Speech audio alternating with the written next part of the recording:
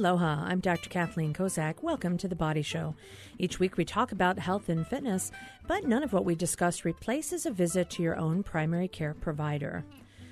The body tells us what it wants us to know, and our main job is to listen to that. Today we're going to be talking with Dr. Mitchell Yass. He is an expert with over almost three decades of experience in the world of physical therapy, and he has developed a unique system of how we can listen to our bodies, which will probably give us the best clue on how we need to handle some of our symptoms, and how sometimes doing a lot of testing, x-rays, and MRIs may not actually give us the complete picture or even tell us what we need to know. So thank you for joining me on the show today, Dr. Mitchell. It's great to be here. I'm excited to speak to your listeners and hopefully give them an understanding of how they could do better in identifying the cause of their pain and resolve it quickly and effectively. Well, that is the big question that we have when a lot of people have pain symptoms is, we ask, what do they want? And of course, the first thing they say is they want to get better. And, we want to make them better. So I'm curious, you've been in the field for a very long time, and you clearly saw and recognized that there were some deficiencies in how we were approaching some of our issues with musculoskeletal type pains like back pains, etc. And, you're not the only one. There are some other folks out there who also agree that sometimes rushing to doing x-ray and imaging is not the best of all plans. How did you come up with your particular method of diagnosis and treatment? So during my period of time, during my education, I followed the same educational background that I was given as all physical therapists and chiropractors and medical people are given, and it really kind of primarily focuses around diagnostic testing as the means of establishing the cause of pain. But very, very quickly within my experience, I started to notice, it seemed to me as the first logical thing to ask somebody when they're in pain is, where's your pain? And so in doing so, I would start to notice that they would describe the location of their pain not where you would expect it to be if the diagnostic test finding was actually creating their pain. And that was highly confusing for me. So I decided to play it out and try to really get to understand what their body was telling me by interpreting what the body was saying. And I actually found that in more than 98% of cases, the cause of pain was muscular. It was actually muscle creating the pain, responsible for the pain, even when structural variations such as herniated discs or arthritis or meniscal tears were identified. And I went on to treat these muscular causes, and sure enough, within a treatment or two, the person was pain-free and fully functional. And that's what's led me to follow this process over almost 3 decades. Now, you mentioned that there are some folks in academia who agreed with your thoughts that, in fact, if you do testing, for example, MRI testing of the back, if someone has back pain, or of other joints or other areas of the body, that, in fact, I remember hearing percentages, and please correct me where I'm wrong, like 30 to 40% of all findings on an MRI have no relevance to symptoms, and most people are going to have some findings, but if that's not correlating with their symptoms, that's clearly not causing it. So this was a concept that I think some other folks recognized, and, clearly it's something you saw early in your career. Who else has made that discovery? There's been multiple studies. The original study relating to back pain came in 1994 when the first study was done on people who had no lower back pain, and it was established that 70% of the population who have no back pain have herniated or bulging discs. More recent studies showed that of people with no lower back pain over the age of 60, 90% are found to have degenerative disc disease. In the knee, studies have shown those who have knee pain, 63% have meniscal tears, while those people who do not have knee pain, 60% have meniscal tears. Wow. So there is an extreme disconnect between positive findings and pain. Why do you think that is? Well, I could give you my full understanding, which is the fact that if you recognize chronic pain has not existed prior to the late 1980s, early 1990s, I would suggest that the actual cause of chronic pain is technology and automation, which has led the people who are using their bodies less. As a result, they've become more sedentary. They simply do less. And when they do try to do things, they're going to be more apt to strain or strain muscles, which is what is leading to pain. And you could see that because based on the age groupings prior to the late 1980s, it was mostly older people who suffered from chronic pain. I have been treating people from the teens all the way to 102 now. A substantial amount of my population are in their 20s, 30s, and 40s. And these people would account for the fact that they basically depend on technology, phones and laptops and things like that. And as a result, they're simply not using their muscles. That's why chronic pain has only begun to exist and has only been in mankind's history since the late 1980s, early 1990s. That is my opinion. Well, and it sort of correlates with some of the technological advances. I mean, I think if we think about the ways that a lot of people were having jobs previously, you know, it may not have been so computer-based, internet-based. You said technology, and I'm just as guilty as everybody else of, you know, watching a little Netflix on my phone and holding it with a bent wrist and a bent elbow. And then I go, wow, why is my elbow tingling? Well, maybe because I'm using bad behavior and bad posture when I do something. So, you know, I certainly think that there's a lot to be said for the ways in which we have evolved technologically and advanced, at the same time not considering that the body's structured to move. And if we don't do that for hours and hours at a time, we do know that that could be a risk. I'm curious, you know, I'm certain that you have some pretty memorable stories of folks for which, you know, you initially started to work with them and they started to respond really well to some of your treatments. Do you have anyone in particular? Certainly, I'm sure the 102-year-old sounds memorable, but is there any story in particular where you've had an amazing success that you can share with us? I would say one of the most extreme cases I've had was a woman who had a progressive scoliosis that occurred over 40 years. Eventually, she had such severe levels of pain that she became addicted to pain medication. And the thought process was the scoliosis, the curvature of the spine, was the cause of her pain. And the intent was to put a rod in her back from her skull to the pelvis. And just by almost destiny, she came in contact with me, and I was able to explain to her that the scoliosis itself is not the cause, but a representation of a symptom. This goes to the understanding of interpreting the body's presentation of symptoms. So what happens is if you have weakness or imbalance on either side of the spine, the muscles will pull at an uneven level, which will cause the spine to curve. So once you recognize that the curvature was actually a symptom, just as the pain was, not from the spine itself, the vertebrae, but the muscles attaching, I was able to strengthen her back appropriately, got her off pain medication, and returned to the full function, which included single ski water skiing, which is quite remarkable. And we were even able to show that there was a beginning of a reversal of her curvature from the strengthening that we did. That was probably the most extreme case I've ever had. Well, I'm just amazed at single water skiing. In and of itself, even if you don't have scoliosis, I would be amazed because I don't think I could do it. I'm Dr. Kathleen Kozak. You're listening to The Body Show. When we come back, we're going to continue our discussion with Dr. Mitchell Yass about some of the cases that he's seen and how common things that people experience these days, back strain, herniated discs, etc., may lead to some of these body symptoms that we have to pay attention to.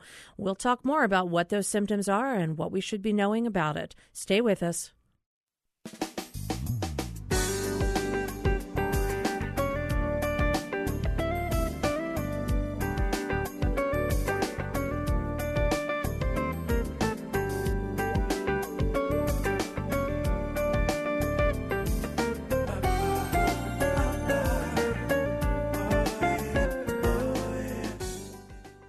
Welcome back to The Body Show. I'm Dr. Kathleen Kozak, and I have Dr. Mitchell Yass on the line. He has almost 3 decades of experience in the world of physical therapy, and more than that, he's established a method that helps people to use muscle strengthening and ways to listen to their body symptoms as a way to discover the true source of their pain.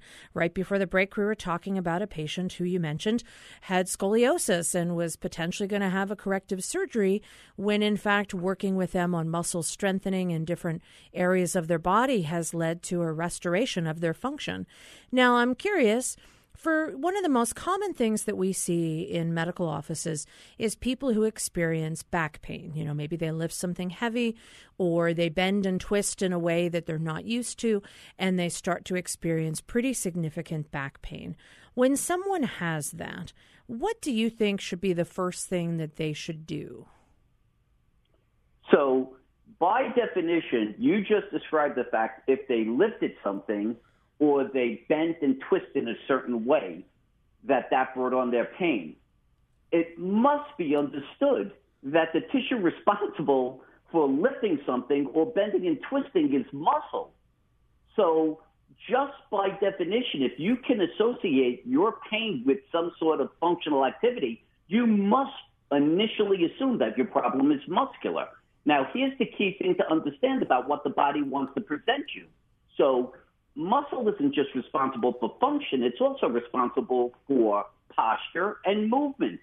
So that person who has that low back pain, right? Let's say, for instance, we were to look at their back, we might find that they have an excessive arching of their lower back. Well, if you had shortening of the muscles that attach to the lumbar spine, which could create pain there, it might also present with this altered posture. Another very common thing people talk with lower back pain is the fact that if they sit for a while and then try to stand up, they kind of have to push themselves up by pushing on their thighs. Well, that limitation is a representation of shortening of those same muscles. So the inability to functionally stand up quickly without having to assist yourself with your hands is another symptom representative of a muscular cause. So here we've talked about the mechanism that's created the symptom. We've talked about a postural variation. We've talked about a movement problem. When you combine all of these symptoms, they're all clearly describing a muscular cause. The identification of a herniated disc doesn't justify all these things, an excessive arching, difficulty standing, and even pain off to the side of the lower back. If your pain is off to the side of the lower back, it's hard to say that a herniated disc could create that. You'd expect the pain to be at the spine. So location of the pain is another factor, and these all need to be understood by a physical evaluation to interpret everything the body is telling us about what tissue is creating those symptoms.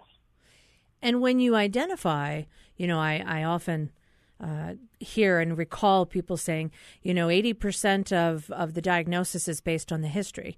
What somebody says causes their symptoms or makes it worse or makes it better.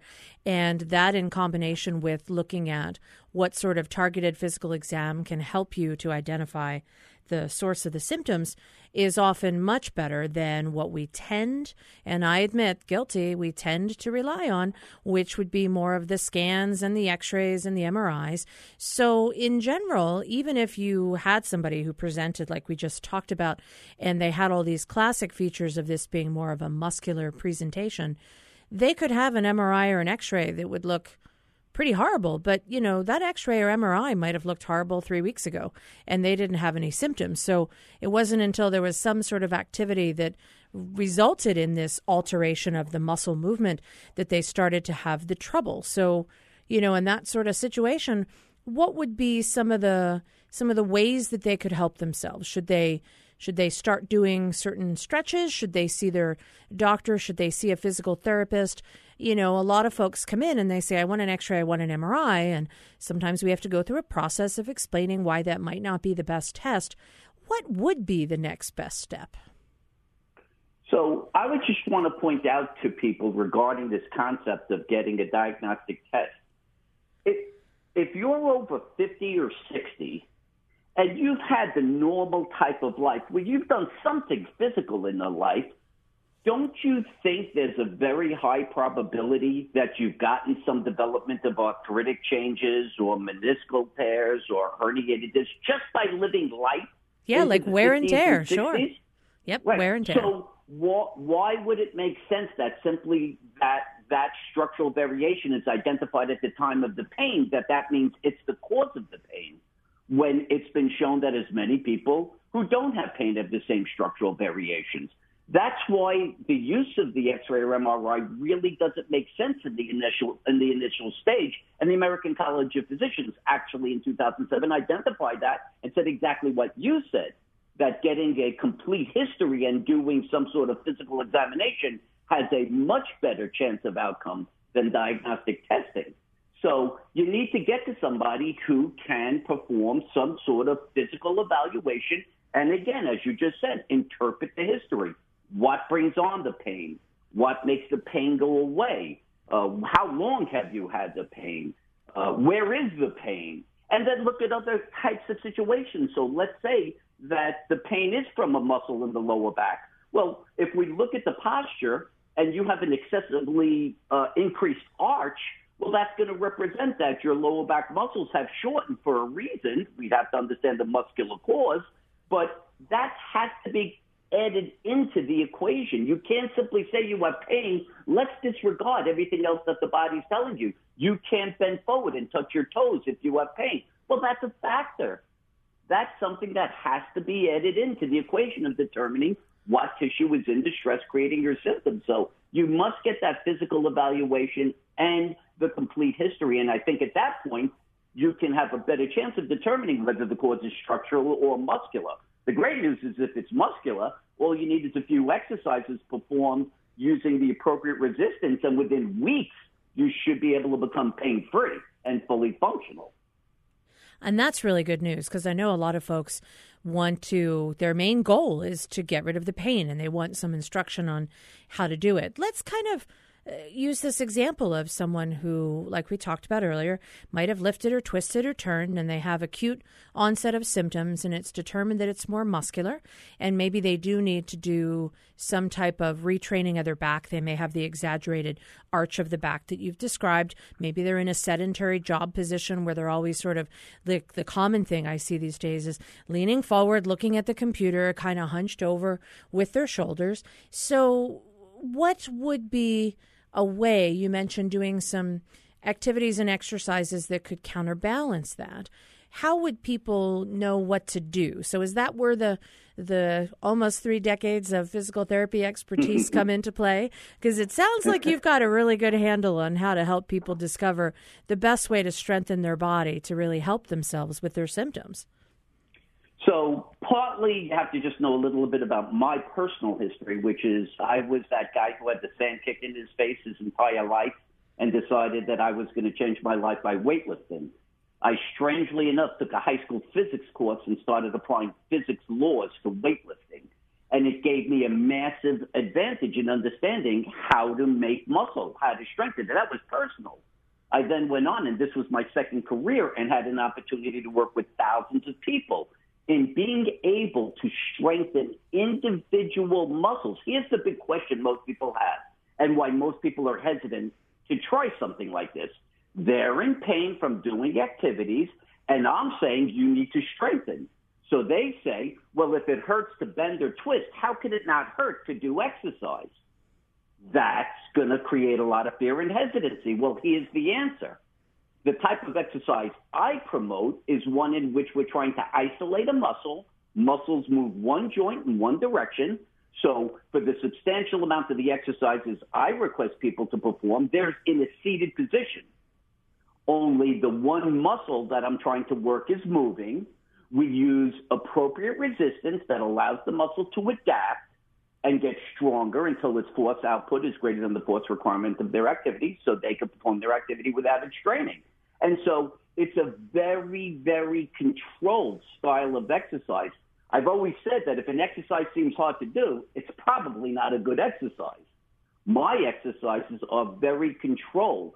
As I said, the majority of them require sitting, and all we're doing is moving one joint in one direction. The only difficulty is in how much resistance you use. And by the way, I have treated people from the age of 5 to 102 utilizing this method. So it is a highly effective method, and I have to be honest, it's mostly derived through my life's experience and then the opportunity to work with almost 15,000 people.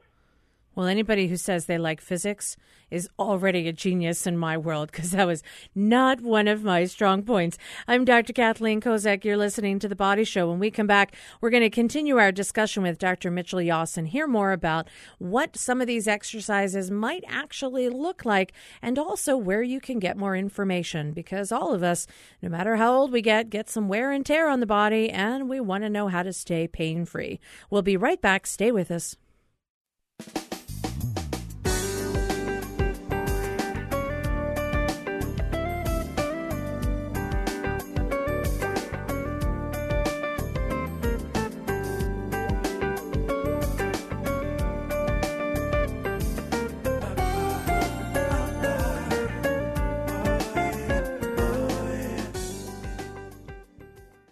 Welcome back to The Body Show. I'm Dr. Kathleen Kozak, and I'm talking with Dr. Mitchell Yass, and he is telling us some more about ways to stay and to find, if we do have pain, ways to alleviate that pain and stay moving and functional with our body.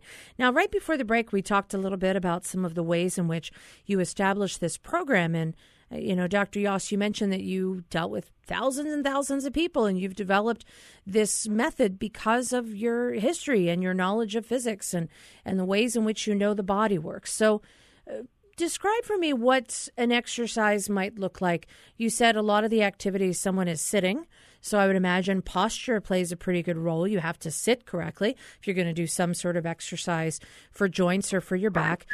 What would it look like if somebody were to be doing some of these exercises you've developed? Describe it for me.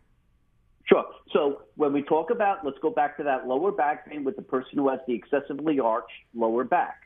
The primary reason for this, and I'm going to say that in more than 80 to 90% of people with lower back pain, this is the cause of their pain. Most people are looking at the lower back and they're going to say, oh, I guess my problem is that my lower back is weak and I need to strengthen my lower back. That is a complete misunderstanding. The reason that you're having pain at your lower back is because your front thigh muscles, the muscles in the front of the thigh called the quadricep muscles, are stronger than the posterior thigh muscles, the hamstrings. Now, the thigh muscles attach to the pelvis. And so if the quad muscle, that front thigh muscle, were to become too strong in relationship to the hamstring, it can shorten and pull the front of the pelvis down. That causes the back of the pelvis to rise, causing the back, the top of the back top of the pelvis to come closer to the back of the rib cage. That's what causes the lower back muscles to shorten and arch. That's why they have the pain, because it's an inappropriate length. It can no longer support the lower back, and that's why it strains. So I would suggest that individual do a hamstring curl. The way it's done is that we take a loop of resistance band, we put it in a door where the loop is attached into the door at knee level. Now you're going to be sitting in a chair facing the door. The key that I'm always trying to promote to people is we're trying to work one muscle at a time. So people have always been told when you're doing an exercise, sit up straight. That's not a good concept, because now your lower back muscles are working to support you. I just want you working your hamstring. So actually you'll be leaning back in the chair. We put your ankle through the loop so your knee is starting almost straight, always short of full extension. We never want to lock a joint. You'll simply point your toes up, and then you're going to start to drive your heel back until your lower leg is perpendicular to the ground or the knee is at a 90-degree angle. You're doing this against resistance. So we want to make sure that we find the right resistance. Typically, we do 3 sets of 10 repetitions, and that's the way you would isolate and strengthen the hamstring, which corrects the shortening of the quadricep muscle, the front thigh muscle, allowing the pelvis to be maintained at its proper neutral position, thereby allowing the lower back muscles to maintain their optimal length, and it allows you to support your torso and perform your activities without straining. That would be the way I would try to work the lower back issue, lower back pain.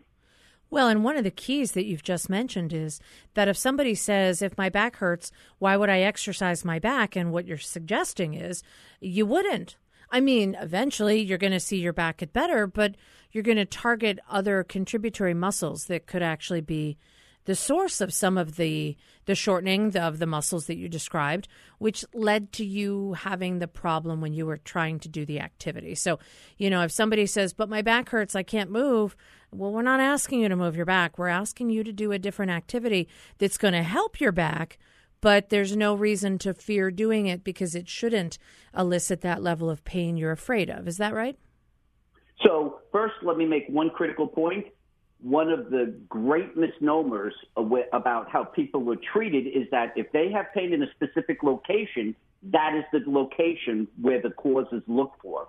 I can tell you now, after almost 30 years, that in more than 99.99999% of cases, the cause of pain is not where the pain is being experienced.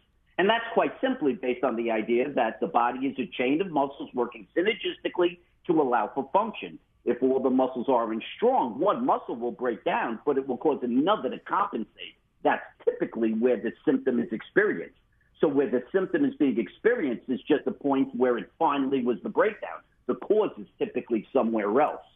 Now, in terms of exercise, what I'm saying in terms of why you have pain with activity but not by doing exercise is because when you're doing activities take groups of muscles to perform them.